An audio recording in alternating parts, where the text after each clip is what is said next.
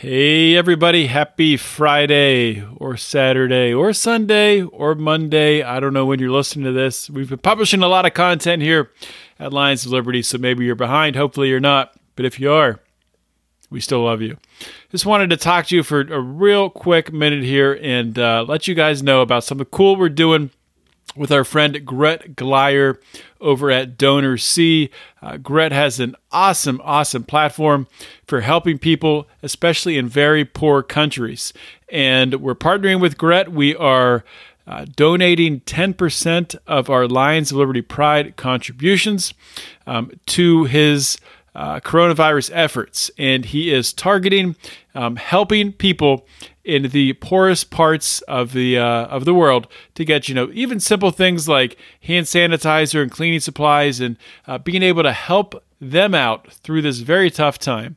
Coronavirus is tough enough on us in the first world here, as they say, just navigating through it and learning the new normal.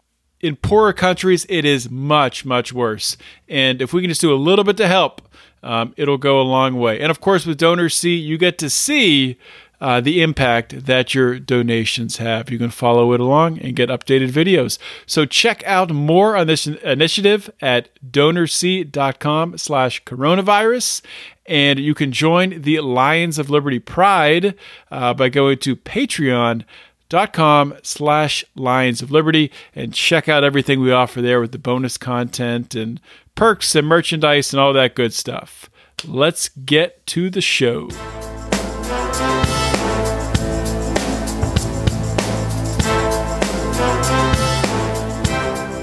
Welcome to Felony Friday, a presentation of the Lions of Liberty podcast. Here is your host, John Odermatt. Felons, friends, and freedom lovers, welcome back to another edition of Felony Friday, a weekly show right here on the Lions of Liberty podcast. What is Felony Friday? Felony Friday is a show where every single week we're going to do a deep dive and we're going to examine and expose injustice in the broken criminal justice system. Now, if this is your first time listening to Felony Friday, your first time listening to any of the shows we have here on Lions of Liberty, sit back, relax, enjoy the show, put your feet up. If you're driving, please don't put your feet up. But if you've been back several times, if this is a regular habit of listening, why haven't you subscribed? Or maybe you have subscribed. Thank you if you subscribed. But if you haven't, please do so. Whatever podcasting app you're listening on, please just scroll up to the top there, punch that subscribe button, and you'll get every single episode of the Lions of Liberty podcast and of Felony Friday delivered to your little listening device. And also, if you really enjoy what you're hearing here, please think about giving us a 5-star rating and a review on Apple Podcast, especially if you listen there, because it helps with the algorithms and all that crazy stuff. Without further ado, let's get rolling with today's show. All right, my guest today on Felony Friday is Judge Jim Gray. Judge Gray is an American jurist and a writer. He received his undergraduate degree from UCLA and his JD from USC. Judge Gray was named to the Santa Ana Municipal Court in 1983 by the governor, who then appointed him to the Orange County Superior Court in 1989. Back in 2012, Judge Gray was the Libertarian Party vice presidential nominee, as well as the party's 2004 candidate for the U.S. Senate in California. He's the author of multiple books, including Why Our Drug Laws Have Failed. He's also written a play, and he's a longtime outspoken critic of American drug laws. Of course, Judge Gray has just recently announced that he's seeking the Libertarian nomination for president of the U.S., and he's here with us today. Judge Gray, welcome to Felony Friday. John, thank you. It's just a pleasure to be with good people. Yeah, well, it's great to have you on the show, and I know this is fresh with you in the past just couple weeks here, jumping in to the Libertarian Party race, and I want to talk about all of that. I want to talk about your policy and the reasons why you're doing that, what motivated you to do it. But before we get to those questions, let's kind of start at the beginning. What motivated you? What piqued your interest to first become interested in the ideas of liberty? What made you a libertarian? John, I can trace this back. I've always been somewhat independent, ask a lot of people. I was a Peace Corps volunteer. I care about people. I'm a pragmatist. I like to adopt programs that work. And if you look at it, what works really the best is liberty, is freedom, is the ability to live your life as you wish. I've always been kind of, oh, you can't tell me that I can't do this or do that. Of course, I believe in laws. I believe in responsibility. As a judge, I was in the responsibility business. But I, as you said, just using my own background, I was a Navy JAG attorney, criminal defense attorney. I was a federal prosecutor in Los Angeles. I'd been on the bench for 9 years, seeing in my own courtroom us churning low-level drug offenders through the system for no good purpose, frequently ruining people's lives, taking up enormous resources that could have been used to prosecute, investigate robbery, rape, and murder. So on April the 8th, 1992, I held a press conference as a sitting judge. Judges do not do that. And I told anyone that would listen that our nation's drug policy, drug prohibition had failed us. We should come up with something, and anything would be better than what we're doing, which is true. I also guaranteed anyone who would listen that by the year 2000, we in our country will have a materially different drug policy. And boy, was I wrong about that. We're now in 2020, and in many ways, we're much worse off today, although we're making some progress. But then I was a Republican at the time. I saw that the Republican Party was leaving me. And with the passage of the so-called Patriot Act, which was a direct frontal assault on our civil liberties, I could not be a part of any group that would condone, much less assist that attack. And I still remember the transition. John, it took me 13 seconds to really believe, hey, I'm a libertarian. I've been very comfortable with this since. I'll be a libertarian for life. Mm-hmm. And I was proud to be the standard bearer with Governor Gary Johnson as I ran for vice president in 2012. Speaking of your experience as a judge and everything you've accomplished, something that I came across in your background that was really interesting that I deny it completely. I'm sure it didn't happen. I mean, that honestly, I've never heard of something like this before. Maybe it's more common than I know of. But the peer court experience, which I believe is something you were instrumental in creating, can you tell us sort of what initiated you to do that and explain what it is? Well, the first thing, we need mentors for our students, for our children. We need to show them that they're responsible for their actions. And so I just saw that there are a lot of young people in juvenile hall facing juvenile challenges and charges, which were ruining their lives as well. Hey, let's put up a diversion program, which means, okay, they'll plead guilty in effect to these offenses. And they're not serious offenses, but sometimes, if someone mouths off at my girlfriend and I hit him in the mouth sort of thing, that can still be nonviolent in a sense. And so we took a program, and I did start it with the probation office, with the Department of Education, with the some volunteer organization. And now we have 14 high schools in Orange County, where I live in California, where we take real juvenile cases to the high schools. The subject is there, one or more parents has to be there, and then the high school students as jurors will question the subject, question the parents. Once they have enough information about the offense, their background, etc., they will retire, make a recommended sentence to a real judge, who will then impose a sentence, usually modifying it downward, because sometimes these high school jurors can be pretty tough dudes. And then if the subject completes the sentence within 4 months, the charges are dismissed. They don't have a record. And the benefit of that is that, first of all, a lot of parents come to the realization that your kids don't expect you to be their friend. They expect you to be their parent, and that's different. What do you mean you don't know where your 12-year-old daughter is at 3 o'clock in the morning on a Tuesday? That sort of thing. To the subject, what do you mean? Are you ashamed of your friends? You don't introduce your friends to your parents? Get into things like this. You must be an alcoholic. You were drinking mouthwash. I mean, they're pretty perceptive people. So then you not only help that subject and his or her parents, but also the jurors. There are 6 to 8 jurors there, and they think, gee, I nearly don't want to ditch class and smoke marijuana either. That's not going to further what I want to be. I will ask them, by the way, because judges can ask them as well. How old are you, John? I'm 16. Let me ask you a really hard question, and they kind of shudder back. How old are you going to be 10 years from now? Only one time did the subject get that question wrong. But okay, so I'll be 26. John, what do you want your life to look like when you're 26 years old? Oh, I want to be this.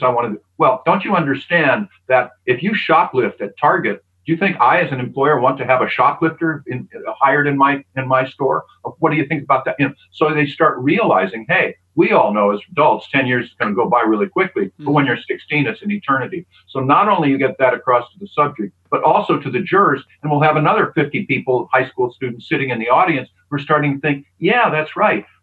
I asked them a question. You close your eyes for a minute, literally, and think of 3 close friends that you have. Okay. Got them. You don't have to tell me who they are. Yes. Are they going to be successful 10 years from now? Well, not really. Well, don't you realize that if you hang out with people that ditch school, smoke marijuana, talk back to their teachers, you're probably going to do the same thing. But if you hang out with young people that are rolling up their sleeves, doing a good job, really learning and getting an education, you're probably going to do the same. So I'll tell you, and this is really important, I think, for kids to understand, you show me your friends, I'll show you your future. So you get into things like that. And I'm proud of it. It's now going on without me. I learned in Peace Corps training 2 things, well, among others. One is that no one will change unless they have what they call a felt need. That is, you have to feel that this change is necessary from within. They may not be right. I could have planted the seed, but they have to feel it from within. Right. The second is that a program will not be successful unless it goes on without you. So I haven't been involved in our peer court now for quite a few years. It's thriving. So it's a successful program. That's and awesome. I took the lessons I learned from that and wrote a musical called Americans All. You can hear some of the music on judgejimgray.com. Just click on Americans All. And if any of our viewers or listeners have access to student drama departments or music departments, and you'd like to perform my musical, I'll give it without royalties. That's awesome. So has this expanded? Are there any other states doing something similar to this? Yes, yes, there are. I learned it from Los Angeles, but there they had what they called teen court, and there they actually ruled on guilt or innocence, where then you get attorneys and you kind of lose the emphasis. So I changed it for us. But there are various teen courts around the country. Okay. Hey, interesting concept. I was not familiar with it. So staying on... one more, John. Sure, if you go to judgejimgray.com, you'll actually see a video explaining what peer court is, and it's there. Talk to the probation officer, I'm there, etc. So if you're interested in starting a peer court, call the Constitutional Rights Foundation in Orange County, and they'll give you the information. I'm proud of it. Cool. So staying on the criminal justice system, but turning our attention to the prison system. Right now, of course, with COVID-19, it's fallen into chaos. A lot of prisons where, they've really stopped testing people in some prisons, assuming that everyone's infected. There's prisons in Ohio where it's run through the entire system. And this is, there's been problems in the prison system, obviously, well before COVID-19, but it's kind of exposed the house of cards that it is. And a lot of prisoners are getting compassionate release because they can't be protected. Just looking at the system as a whole right now, I just kind of like to get your perspective on the state of the current system, some of the things you see wrong with it, and maybe some ways that it could be reformed to actually work to correct behavior rather than just really be 100% punitive and really just demoralizing conditions.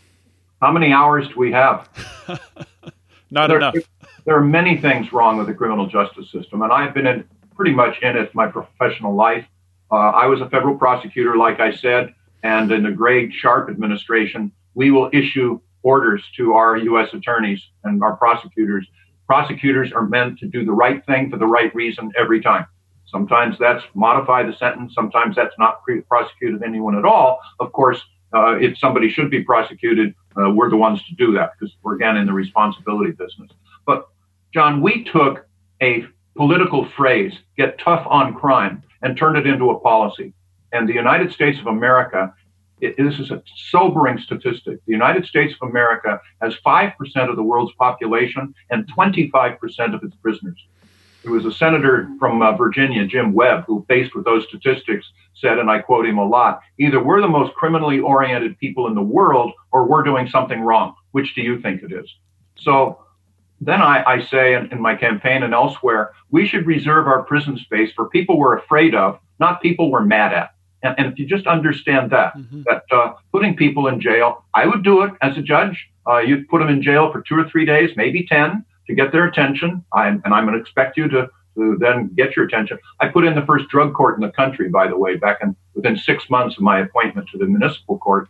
That was with regard to alcohol-related offenses. So I told them, and I wasn't kidding, if you even eat rum cake and I find out about it, I'll put you in jail. And so I'd get their attention, and then they start seeing how better their life would be without being involved with alcohol, and then they would go on. But so jail is important. Prison is important. There's some people that should simply, I'm sorry to say it, be removed from society. I've seen them. They see all of us as their lawful prey. And if you let them out, they're going to go and do something else bad. So I'm sorry to say that that's necessary. But we have tens and tens of thousands of people in prison today that should not be there, simply should not be there. We have also probably 100,000 people in jail today awaiting their trial who shouldn't be there either. If they're poor, they can't afford bail, so they stay in jail, or they cop a plea, they take a plea, even if they really have defenses and sometimes we're flat out innocent, because I've got to get out of jail now. You'll give me credit for time served. I can get out today, so I'll plead guilty so I can go back to my job.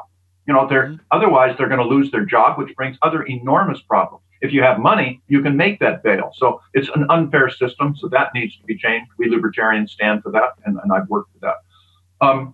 Then I'll go with the drug policy issue. And it makes as much sense to me to put that gifted actor, Robert Downey Jr., you, I assume, know him. He's Right. making good movies, but he's always had that lifelong heroin problem. And you're going to have to be careful. He has those cravings. But it makes as much sense to me to put Robert Downey Jr. in jail for his heroin problem as it would have Betty Ford in jail for her alcohol problem. Of course, that was the wife of President Gerald Ford and a self-acknowledged alcoholic. But it's the same thing, isn't it?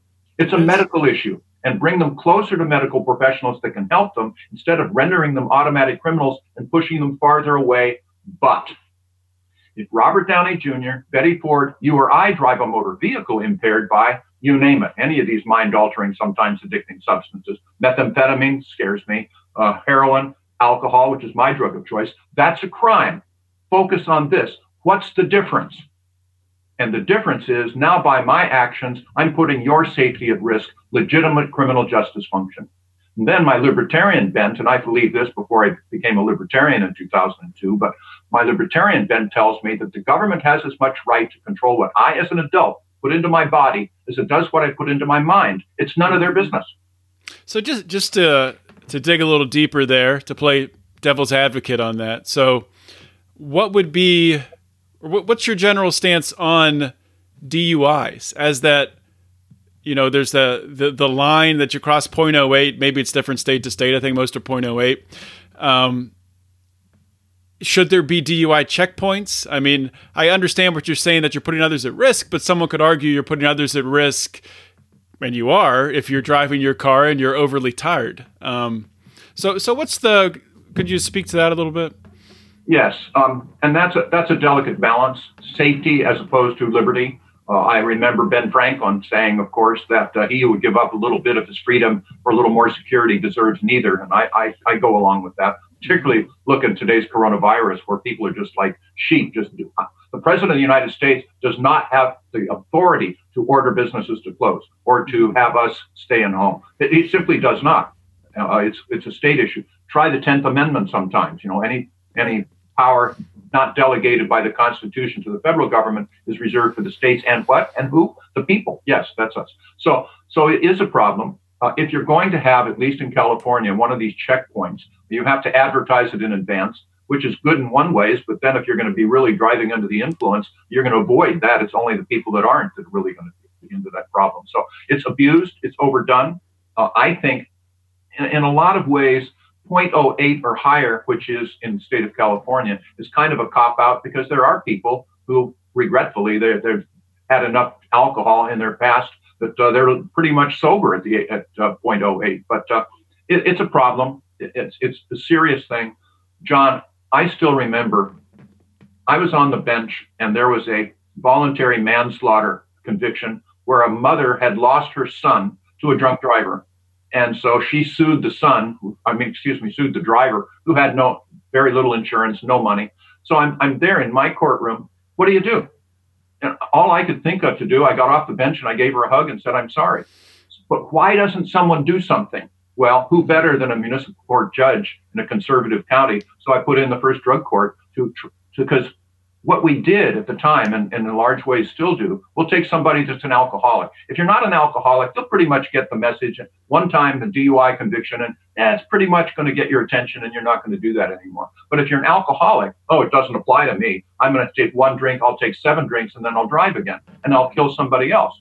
So we would screen out the alcoholics because they're the high-risk problem drinkers, I called it. And then we would put them on a separate program that we instituted to take them off alcohol. So now, not only you give their lives back, but you also save others from that carnage. So I'm proud of that. I've received numbers of letters. One of them I still remember, I still have and treasure. Dear Judge Gray, I was going to divorce my husband because he'd get drunk, he'd hit me, he was irresponsible with our children. But now that he's off alcohol, you've given me my husband back. Thank you. That sort of thing.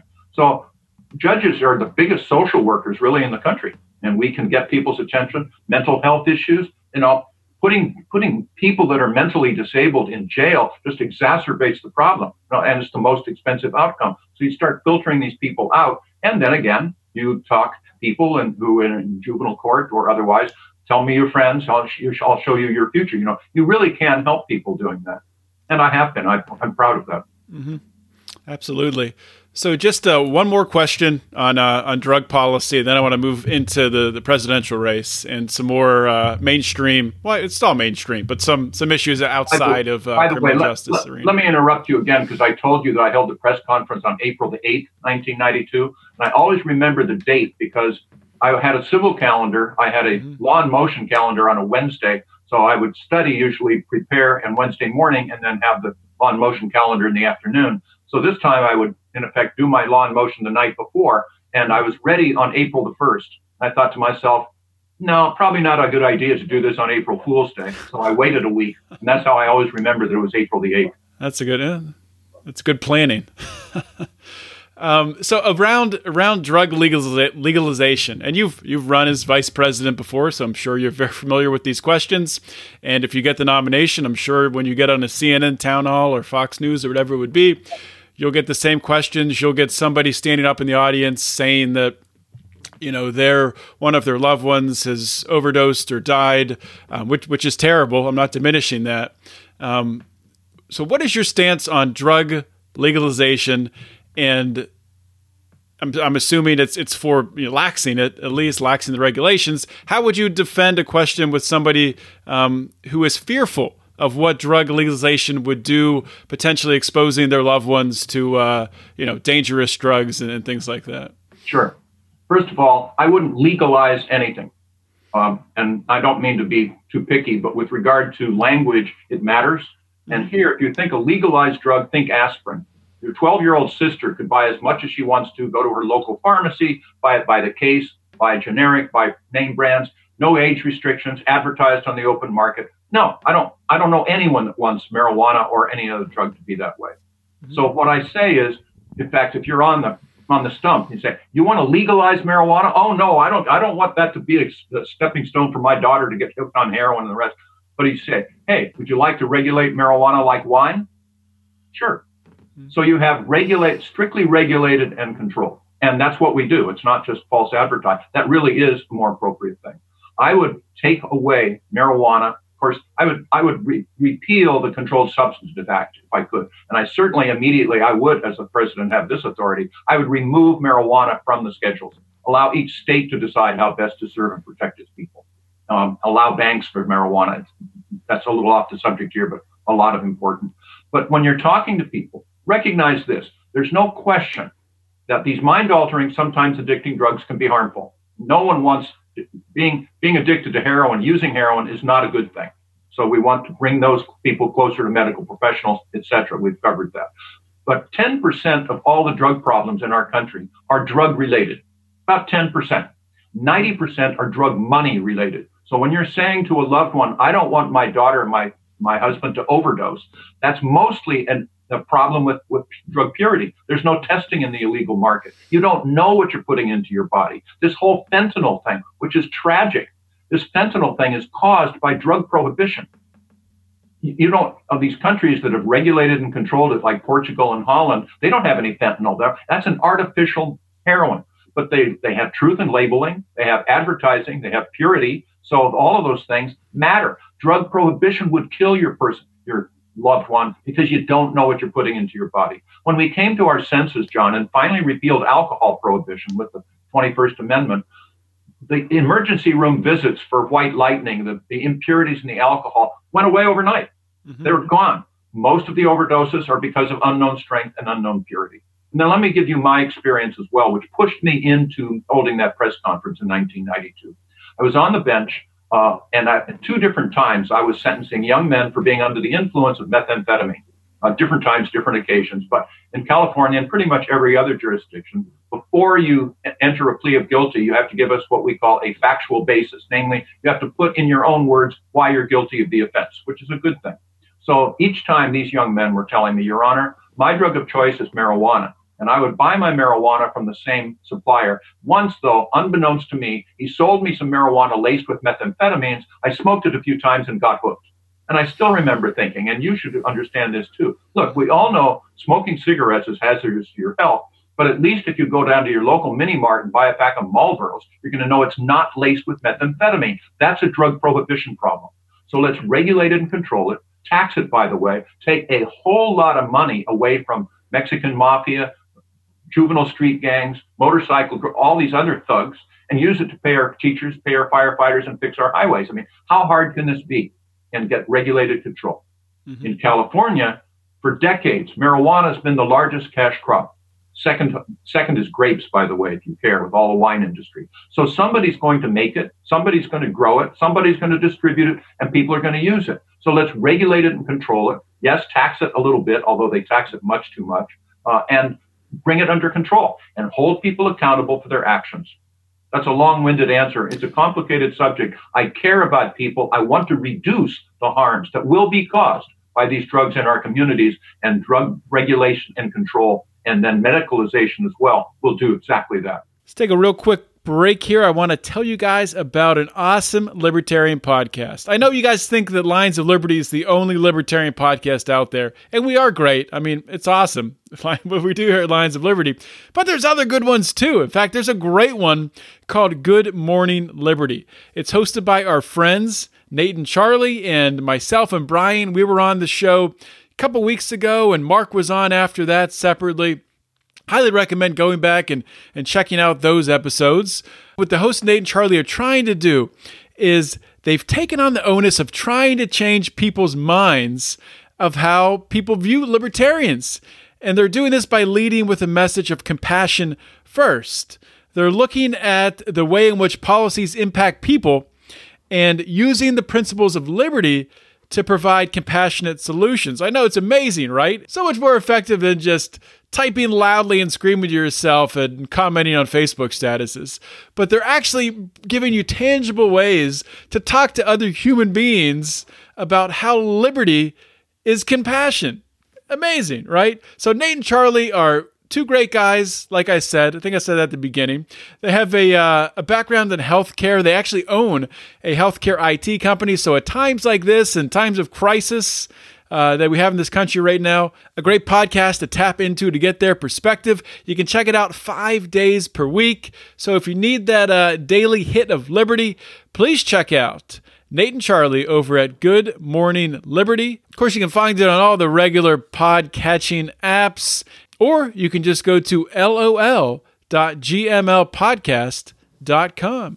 Good Morning Liberty. Check it out. I think that's a great answer. And honestly, that's something, it's so important that a libertarian candidate can answer that in a intelligent way and make it so clear that the problem is the prohibition. And I've just seen so many times that it's not answered correctly. So that was a great answer. I'm curious because it's clear that you're obviously passionate about these ideas. You've run for office before. What took you so long to jump into the race this time? Bluntly, I was supporting Governor Lincoln Chafee. He had his strengths and his weaknesses, I guess, like we all do. It really grabbed me. In fact, John, I'm in competition with you. I have my own podcast. It's on Voice America Network, variety channel. It's called All Rise, The Libertarian Way with Judge Jim Gray. And I've interviewed on that Lincoln Chafee. I've interviewed Nick Sarwark, of course, the chair of the Libertarian Party. Recently, Ben Fishman. I've interviewed Jacob Hornberger, Joe Jorgensen, and Ken Armstrong. So I've interviewed all these people. But I also then interviewed Lincoln Chafee. And he was the only, think of this, he was the only Republican U.S. senator to vote against putting troops into Iraq. That gives him a great deal of credence in my book. He understands budget deficits and how really threatening those are. So, he understands these things. So I was supporting him. It was only 2.5 weeks ago, I guess, that it was on a Saturday, was on a telephone conference call with him and his staff, where he said, in 2 hours, I'm going to announce to the Wyoming LP delegation that I'm withdrawing from the race. And I said, Governor, please, it's a matter of loyalty to the party, loyalty to the country. We need someone that has your background. He was a former U.S. senator, former governor, former mayor. He had an administrative background and he understood the issues. Please don't do this. I'll get you some support, etc. Came back in a very flat voice saying, Judge, he said it twice, Judge, I have made my decision. So he hung up, and then his staff asked me if I would take his place.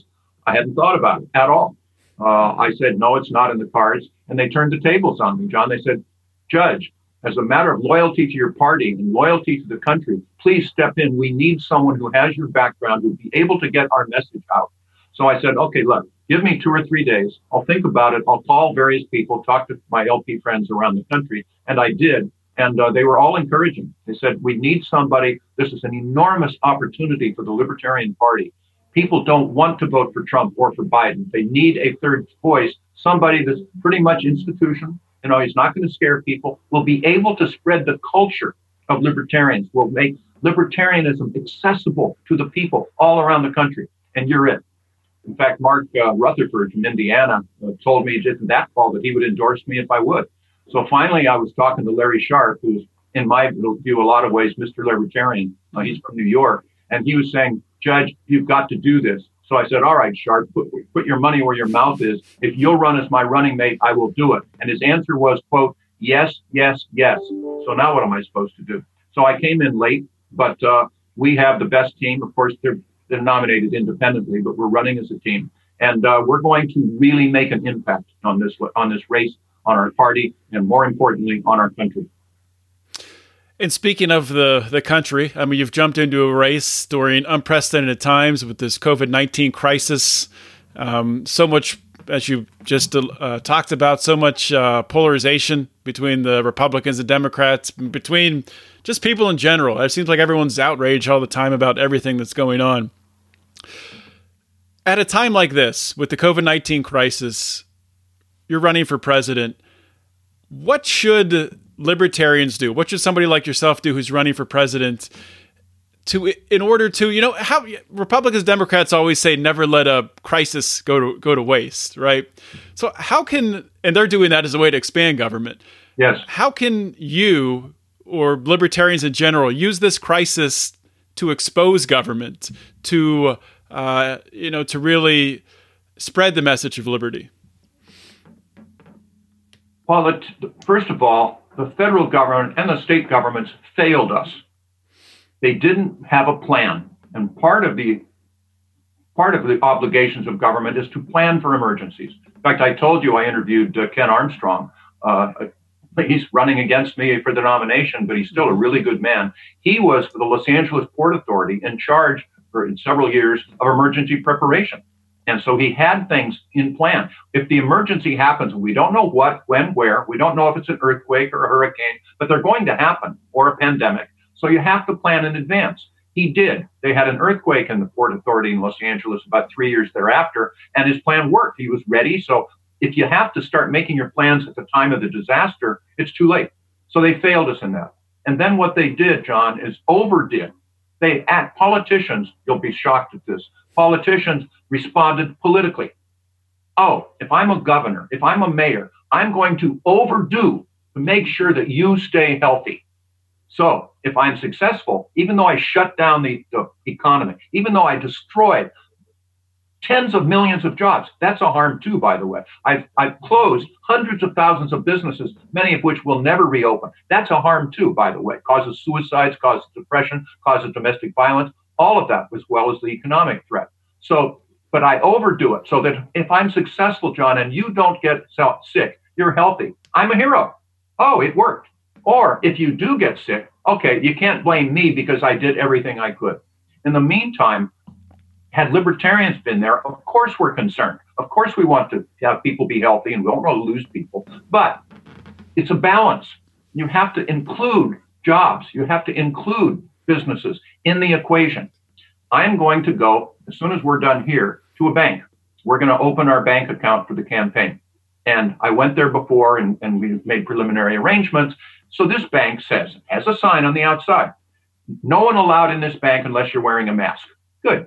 There are other companies that say, we have a filtration system in our clothing store. So come in. We're going to keep spacing. We're going to have our employees will wear gloves and masks. So then, if I'm 80 years old and I have pneumonia, I'm not going. But you treat adults as adults, and adults can make the decision as to whether I'm going to go or not. Then take it this way. This politics is nuts. It's crazy because, okay, I have a small clothing store, for example, or I have a hardware store, and I'm closed as not being an indispensable business. But you can always go to Costco or Home Depot or some other box store because they are indispensable. So you can get your groceries and you can get your clothing and you can get your hardware there. So they're closing me down and then helping my competitor. It's arbitrary. Libertarians are not arbitrary. There's going to be harms. We're going to do it balanced. We're going to act as adults. And I believe, by the way, that spacing should be enforced. Why? Because conceptually, if I have the coronavirus or I have some other disease, if I cough in your presence within 6 feet, that's an assault. An assault is a crime. I think we have a means to enforce six feet apart, unless, of course, you're married or that sort of thing. But otherwise, let adults act as adults. And if you treat adults as adults, they'll start acting that way. The idea, the governor of Michigan, you've probably heard this, allowed indeed, you can go out in a canoe, you can go out in a kayak, but not a motorboat. Really? I mean, what's going on here? And then what does government do? They respond by one of the things they do best, which is they spend money. They throw money at problems. And of course, the federal government now is adding to the deficit. What, $2.6 trillion? You don't think that's a harm? John, I am proud to say 6 days ago, I became a grandfather. And 2 days ago, congratulations. Thank you. For the first time, 2 days ago, I was able to see my little grandson, Hudson, and hold him. Hudson is bankrupt. This is a wrong that we are inflicting upon our children and our grandchildren. Libertarians will tell you the truth. Yes, libertarians are a party of principle, but we need people to understand libertarians are also a party of reality. We will treat you like adults. We will tell you the truth. We will plan in advance, and then we will get out of your way because government got in the way of the private sector who was all ready to start doing some testing, already putting up some masks or ventilators or whatever. You can't make those masks yet because you don't have a license, is the government's response. You can't test this because the FDA hasn't approved this yet. Give us another 3 months or whatever. The government gets in the way. My philosophy is my practicality. It's what works. Milton Friedman, my hero, now I'm getting excited, but Milton Friedman, my hero, would be a positive revolution in our country if we would listen to his words, which were, we should judge our programs by the results, not their good intentions. Minimum wage, oh, good intention, oh, poor baby, we'll tell. No, he will take away your job. Some people are not worth $10 an hour yet. I mean, all of that sort of stuff. The government gets in the way when you have a crisis. The private sector is geared to solve problems. It's just a different approach, and libertarians have the right message and the right approach. So I agree with you there. The problem libertarians have and the Libertarian Party has is probably if most Americans heard that, your talk right there, they would say, yeah, I agree. The problem is they're not hearing it. You can't get in debates. You can't get as much media as the other two parties. How would you try to elevate, or how would you elevate your message? Judge Jim Gray and Larry Sharpe ticket. What would you guys do differently in order to really have an impact on this election? Well, two things. The first is we are into social media. Not me, by the way. I tell people I'm not a techie. You want to know my techie ability? I'm almost ready to grapple with the Y2K problem. Not quite, but I think I'm almost there. But Larry Sharpe is brilliant, and we have numbers of people on our campaign. We've put people together on a campaign within 3 weeks. It's unbelievable what we have. But at any rate, so social media is one way. The other way is, look, we know full well, John, everyone knows, we'll never have the tens of millions of dollars and the media exposure to be competitive in the large states. No matter what happens, the Democrats are going to be elected in California. Biden will win in California. Trump will win in Texas. New York will go to Biden. And we're not going to try to put any funds there. The New York Times wants to interview me, ABC News, of course. What we're going to do is select about 5 small states, independent states. I'm not sure which ones yet, but New Hampshire or Montana or one of the Dakotas or maybe Utah, Alaska. I don't know. We're going to put our resources there. Larry and I will go to town hall meetings when they're opened again, and we'll meet people in grocery stores, and we'll go to Kiwanis meetings, and we'll look at them and say, your vote will make history. Because if we win 2 or 3 small states, it could very well mean that neither Biden nor Trump will get a majority of electoral college votes. It will go to Congress. And I assure you, no member of Congress that's a Republican is going to vote for Biden ever. And no Democrat in Congress is going to vote for Trump ever. But they're restricted by the Constitution to the top 3 candidates. We would win the election. We would be the compromise candidate. And then, John, we will do what America wants, which is we'll put in a coalition government, kind of like Abraham Lincoln's team of rivals. Yes, of course, libertarians and independents, but also Republicans and Democrats, as long as they agree with our philosophy of financial responsibility at all levels of society, live and let live, don't tread on me, don't tread on anybody, that sort of thing. And we will stop this polarization. Okay, we have problems with the Republicans, problems with the Democrats. You're a Republican, you're a Democrat. Go talk to your colleagues. Let's get on board. Let's figure out the meritorious way of doing this. And of course, one of our messages is that libertarians are the only political party that does not want to or will not profit by being involved in government. We'll get government more out of your lives. And that's a really important thing that people will appreciate. So that's what we're going to do. John, if we were even to win 1 state, it would be a positive revolution because libertarians have made a mistake for the last decades, and that is we've allowed other people to label us. And so what do they think when you put out a Rorschach test of libertarian? Oh, greed is good. So they think, Ayn Rand said greed is good, which is good for selling her novels. And what she meant by that, as you know, is you act in your own economic self-interest. And so it's everyone else, kind of like the I Pencil essay. And good things will happen. Everybody will have a motive to produce, be successful, and that generates more success. Or we don't believe in any government at all, which is silly. Article 1, Section 8 of the Constitution. The survival of the fittest. I've got mine, to hell with you, sort of thing. That's just not true.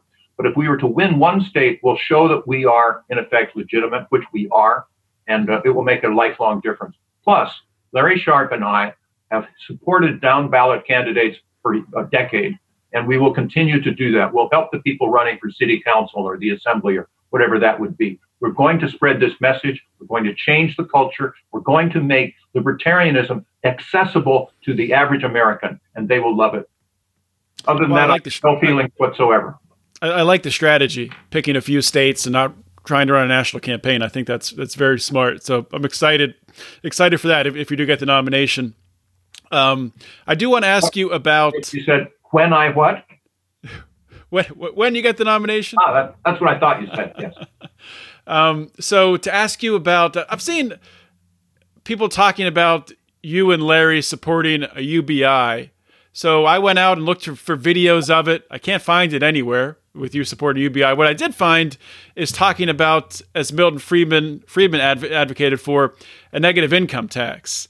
So is it accurate that you're in favor of a negative income tax and not a UBI? Yes. Or is that? Can you just explain your stance on that? Yes. UBI it's just not the right way to go. We're going to have taxes. I'm sorry, but if you're going to buy fighter airplanes and have fighter pilots, it costs money. The government's going to need to have some money, much, much less than they do now. We'll cut back lots of things, but yes. So what I would do, we have a couple of minutes. For example, I would put in a graduated flat tax, John, where no one in the country that Nobody in the country will pay any income tax on their first $30,000, for example. Then for every dollar you earn between $30,000 and $100,000, you'll pay, for example, 10 cents to the government. I don't care how you spend your money. You don't have to fill out these burdensome tax returns, intrusive beyond belief tax returns. For every dollar you earn between 100 and 500,000, you'll pay 15 cents of those dollars to the government. And if you earn more than $500,000 a year, of those dollars, you'll pay 20 cents to the government. End of discussion. But now this is where Milton Friedman comes in. What if you make no money at all? Well, the answer is, as Milton said, the difference between the poor and the non-poor is the poor don't have money, so give them some money and then treat them as adults. So they would be receiving a stipend as long as they're here as a citizen or with a green card. They would receive a stipend of $15,000 per year, probably broken into monthly payments of $1,250. Now, for every dollar, this is really important, for every dollar they earned between $0 and $30,000, they would lose 50 cents of their stipend. So they always have an incentive to earn the extra dollar. So then you can see the cutoff point would be $30,000. They'll get no stipend, they'll pay no taxes. What about the homeless? Now, John, my philosophy is that I could be bleeding, it's probably yours too, I could be bleeding on the street right here, and you would have no legal obligation to help me whatsoever unless you caused my injuries. That would be different. But we will because we want to, because we're compassionate people. So we would allow these people to have those monies, then do away with all other welfare. Hey, would have thought, unless you have truly special needs, if you're really mentally disabled, that's different. But otherwise, get rid of all this other bureaucracy, the food stamps, the fraud, the administration. All of that would be gone. The states would benefit, the people would benefit. What about the homeless?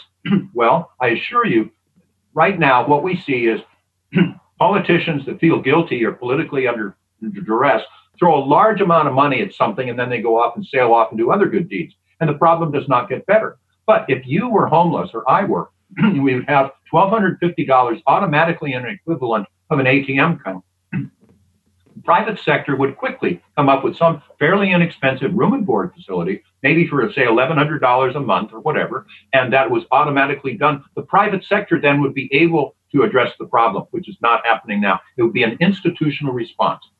Milton Friedman called it a negative income tax. I don't like the word negative, so I call it a stipend. But yes, that's what it is. Milton Friedman was in favor of it. I'm on good, solid ground. Is it purist philosophically? Excuse me. I'm sorry. No, it's not, maybe, although it's practical. We're never going to do away with the income tax. But imagine the benefits that we would all get. Businesses wouldn't have to spend all this money. I'm sorry, again, preparing their income tax. I can have some of your water, please. But preparing all this taxes, the intrusion of the federal government would be gone. I don't care how you spend your money. People are going to say, oh, no one will give any donations to charity. Of course they will.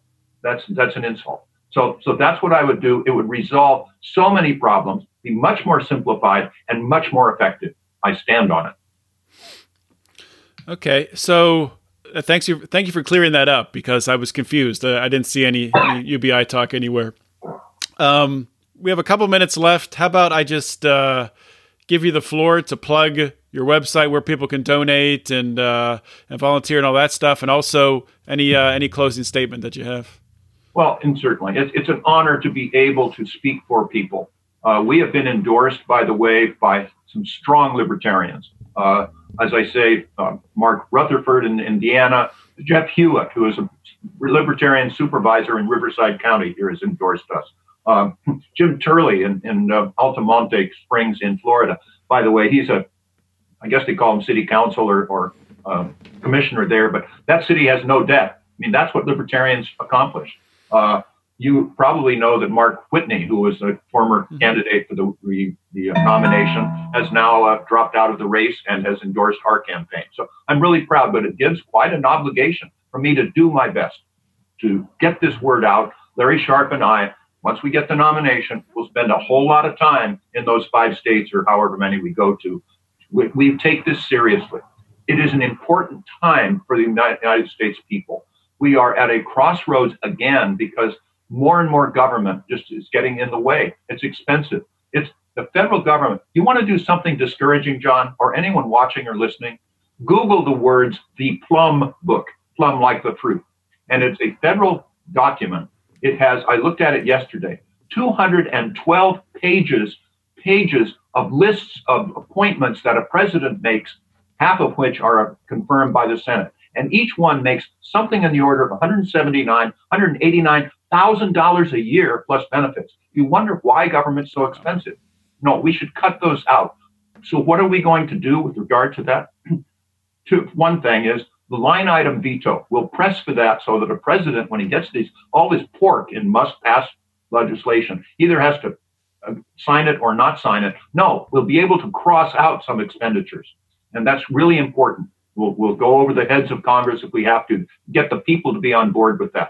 And we will have sunset provisions for every federal agency. So every, 5 years, each federal agency will be required to come to Congress publicly, probably on, C-SPAN or something like that, saying, okay, Department of Commerce, what have you done for the last 5 years? What have you accomplished? How much money did you spend? Now, what are your goals for the next 5 years? How much money are you programming for that? And everyone will see once we start focusing a light on this, hey, that's duplicated. Hey, that's no longer necessary. Pare that back, reduce that, cut this down. There may be even federal agencies that are not going to be refunded and they will be done with. The Maybe Bureau some of federal Indian, layoffs. Oh my gosh, people. Well, all right, they're the privileged class. And the Bureau of Indian Affairs is one that should no longer be in existence. I quote Henry Ford, by the way, not my favorite person socially because he's probably anti-Semitic, but he said something everybody should understand, which is anyone that feels they can thrive by relying on the government should talk to the American Indian. It's really all you have to say, because look what it's done for them for the last 240 some odd years. They're always the lowest socioeconomic group of all, because the government, well, you can't take care of educating your children. The government will do it for you. You can't own your own home. Wait a minute. If you can't own your own home, you've been to Native American reservations. All of their homes are very plain, but you have no incentive to fix it up, paint it if you don't own it. Or if you want to start a company, you can't take out a mortgage on your home for the seed money like other people can. So it keeps them down. I care about you, so I want you to have an incentive. I want you to get on your feet. We'll give you some assistance in the meantime. We will have a safety net because we care about people. Now, just because you're alive does not mean you're entitled to anything, but maybe you'll even be appreciative. It's that sort of thing. I'm in the Peace Corps. I care about people. So do we also. I want you to thrive. And the best way you can thrive is to get an education, roll your sleeves up, get in there, be successful, and profit from your labors. Milton Friedman again, no society has ever raised itself up out of poverty except through a system of free enterprise and private property rights. That's what I want again for America. That's what Gray Sharp 2020 will bring. Go to graysharp2020.com. Join us, support us, and I promise you, if you do, or even if you don't, we will do you proud. That is our vow to you. All right. Judge Jim Gray, thank you so much for your time today. Thank you, John. It's a pleasure. Thanks for what you do as well, getting the word out. Thank you. Thank you for listening to today's show, another great episode of Felony Friday. As you know, Felony Friday is one of 3 shows we have here on the Lions of Liberty podcast. Of course, we kick off every single week with our Monday show hosted by Mark Claire. It's our longest running program, our flagship program, where Mark interviews leaders in the Liberty movement. Every Wednesday, we have Electric Liberty Land hosted by Brian McWilliams. It's your weekly shot of culture, comedy, liberty, swearing, and just good fun. Check that out. You can get all 3 shows by subscribing for the great price of $0 per month. You get everything that we have here. So please check everything out. And if you like it all, please consider supporting what we're doing here at Lions of Liberty. A great way to do that is by joining the Lions of Liberty Pride. You can do that by going to patreon.com/Lions of Liberty. Another great way of doing that is by following, liking, sharing our stuff on Facebook, Instagram, or Twitter. You can find us on Facebook at facebook.com/Lions of Liberty. On Instagram and Twitter, we are at Lions of Liberty. And the discussion forum where all the greatest and brightest minds go to talk about politics, liberty, everything that's happening in the world today, current events, the Lions of Liberty Forum on Facebook, which you can find by typing Lions of Liberty Forum in the search bar at the top of Facebook, clicking search, comes up, say you want to join it, answer a question, bam, you're in. and the rest is just going to be a great journey for you. So check that out. That's all I have for today. This is John Odermatt signing off. Always remember to keep your head up and the fires of liberty burning.